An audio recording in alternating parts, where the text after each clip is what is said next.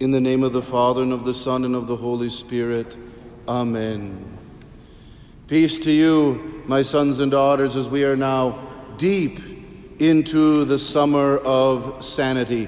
And brief recap, in the way back when we started to habituate our mind to the fact that infinite existence is also a someone, which is the key to understanding reality, and then forging sanity amidst a world of passing things.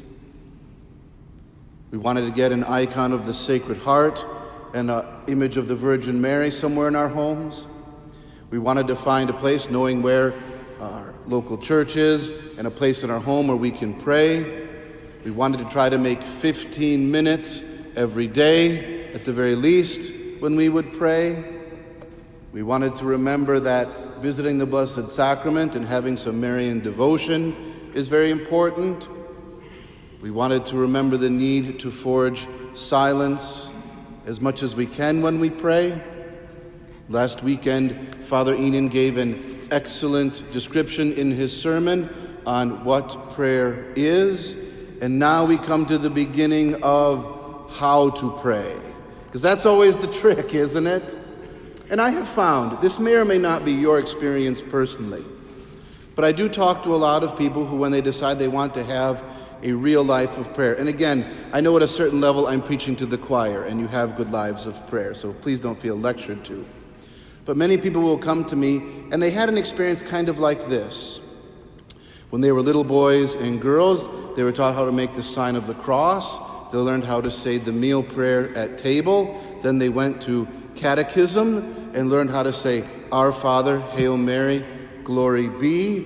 And then they got into second grade and had learned how to make their act of contrition to go to confession and how to make a good Holy Communion. And they were 8, 9 years old and had that good formation. And it kind of, their formation in prayer, dead stopped right there. And then all of a sudden they turn 14, 15, 16, 20, 25, 30, right? And all of a sudden they want to pray, but they don't really know how to pray beyond when they were an 8-year-old. And when they were 8, that was a perfectly excellent way to teach someone who's 8-year-old how to pray. But now when you're 42, it seems maybe a little rote or inefficient. Thus the need for meditation or mental prayer. I don't mean to be confusing, but you'll hear me use those two terms interchangeably. Meditation or mental prayer. For yes, the habituation of the mind to the fact that infinite existence is also a someone requires practice and obedience to commands and ritual life of worship given by that infinite existence. But that very personal endeavor of prayer that is fundamentally centered around meditation. Not only, right, we pray the Mass when we sing glory to God in the highest. People were praying beautifully when they were reciting vocally the rosary before Mass, and so on and so forth. You might have had moments in your life when you just have this absolute experience that is not from yourself of contemplation. But all of this must orbit around meditation, which is what?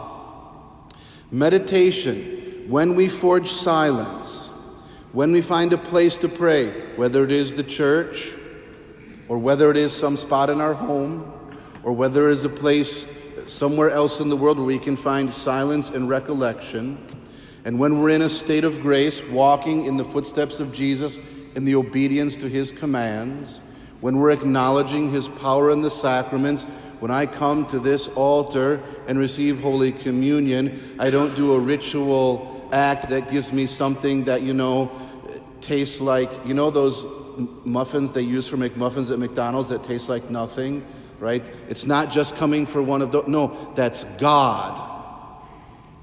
That is not a greasy sausage McMuffin with egg and a terrible tasting bun. That is God, with whom I commune.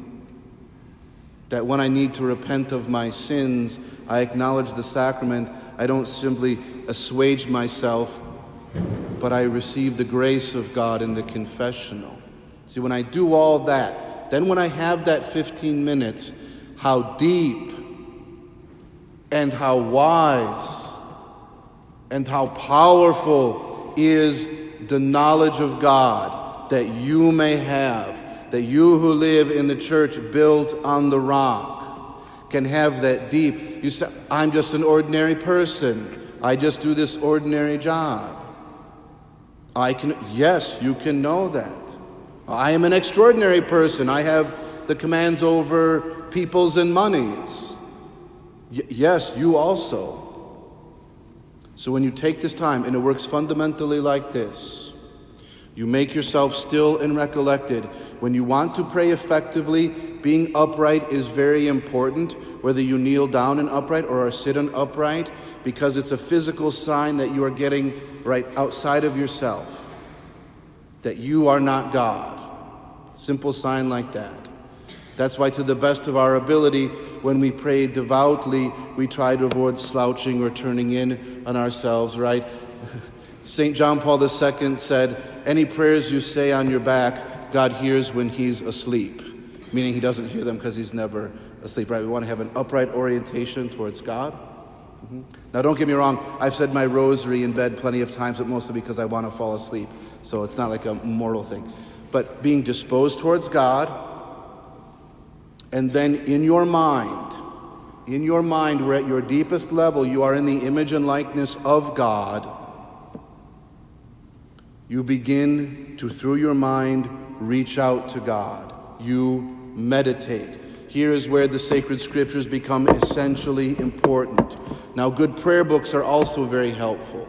But if you take the Holy Gospel or some other biblical passage and you do this, you make yourself still, you set a timer for your 15 minutes, you say in the name of the Father and the Son and the Holy Spirit, and you might say something pious like, Jesus, teach me to pray. Then you take your Bible passage or whatever, this is my, read it once. Read it a second time. Read it a third time. And then get in it. See the face of Jesus, who you've made communion with all your life. Hear him speak. Right? Now, you and I are not St. Peter, but there we are in Caesarea, by the rocks in the water, and there is our Lord. And he is speaking these deep, mystical words that will echo throughout all of history. Maybe see Peter as you are, and you might be confident, and so here Peter received those words confidently. You might be questioned, here Peter receiving them questioningly. You might be confused, here Peter received them confusedly. And then reply back and talk back to Jesus with that voice. See that image. Ask God a question in that image. Tell Jesus something about your life in that image, and so forth. Meditate. Enter into the life of God as God is, as God has revealed. Now, in that process, you are not in a university class. In that process, you are like a bee to a flower. This flower of the scriptures or the life of the saints or a spiritual book or whatever is open. A bee goes to a flower as long as it is necessary. The bee doesn't go to the flower and say, I must spend 5 minutes and 32 seconds on this flower. The bee goes, gets what the bee can, and then goes to the next. When you have profited as much as you can from that passage of scripture or saintly writing or whatever, go to the next. Read once, read twice, read a third time, enter. Begin this process and see if you do that, it will help you say your rosary. Because when you're meditating on the life of our Lord and Our Lady, you're into it.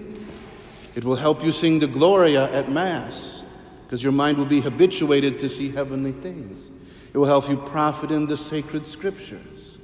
When the priest's sermon gets murderously boring, you have plenty of spiritual things to meditate on, because you do it all the day of your life anyways. And if he happens to preach a good one, wow, you're going to go great places. When you kneel down and pray the Mass, you'll just enter in more fruitfully and powerfully. This sermon goes too long. I told Father Enan if he ever preached a sermon more than 10 minutes, I'd kick him out of the pulpit, so I must stop now because I talk too much. But have that time of meditation. The summer of sanity is not over, and know how powerfully it helps us to habituate our minds to the fact that infinite existence is also a someone, the Lord Jesus Christ, who is the key to understanding reality.